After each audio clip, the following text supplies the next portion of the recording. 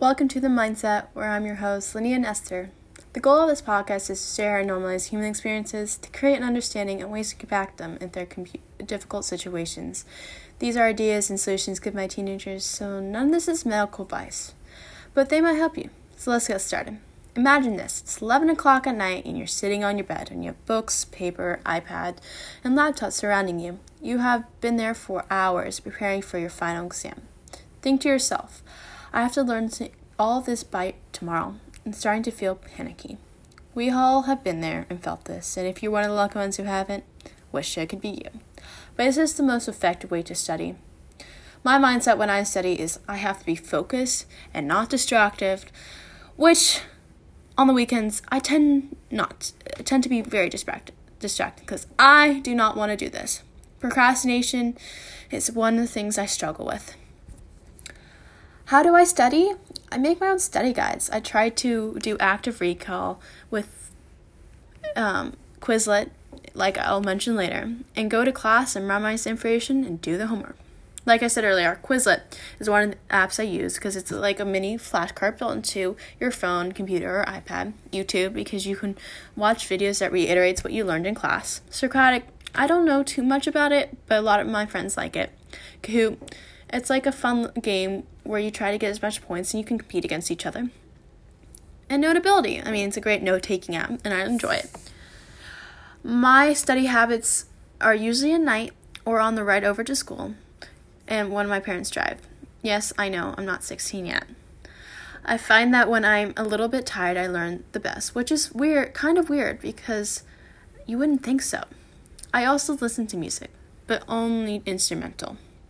I usually only study for 30 minutes at most, but if I'm making a study guide, it might take longer. I think my study habits are pretty effective for me, but I might change or evolve over the years as I get better. But what works for me might not work for you because we each learn slightly different. I try to study at least 3 days in advance before exam and then do a final overview the night before. I do this especially for vocab tests. I do maybe one a day on Quizlet because it's a great feature that's called Learn, and it helps me go over the information and then take a test on Quizlet the night before. My workplace is generally cluttered when I'm not studying, but when I'm studying, I try to clean it because it kind of annoys me and I get distracted, and then I end up cleaning it up and then procrastinating some more.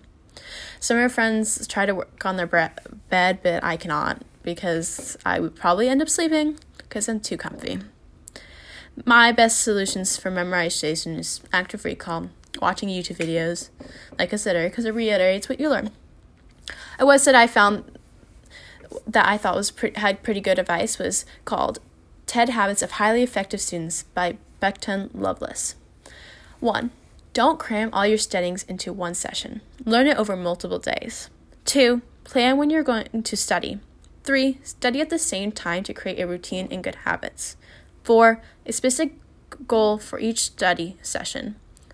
5. Do not procrastinate. It makes you more stressed and you don't have take in information as well. I know, I've done that. I've been stressed and I'm like, oh no, I'm going to forget, and you don't learn. If you do, good for you. I don't know.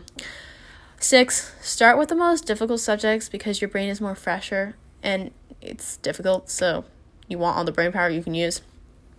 7. Review your notes before you do an assignment so you can get those A's, guys. Get those gains. I don't know. 8. Don't be distracted. I know. Put the phone away. It's hard. TikTok will be there when you get back. You have less time to study. 9. Use study groups. When you don't understand a subject, another person can explain it to you in a way that makes sense to you. And studies have also shown that when you teach someone a subject, you actually learn it better, and you can be considered mastery. 10. Review all your notes and worksheets the weekend before the test. I know I do this, and it helps a lot. I do some of these, but not all of these, and I generally am very distracted when I study. But I do study at the same time before the test. How about you? Do you do any of these? And what might you change in your study habits to be more efficient? Thank you for listening to The Mindset.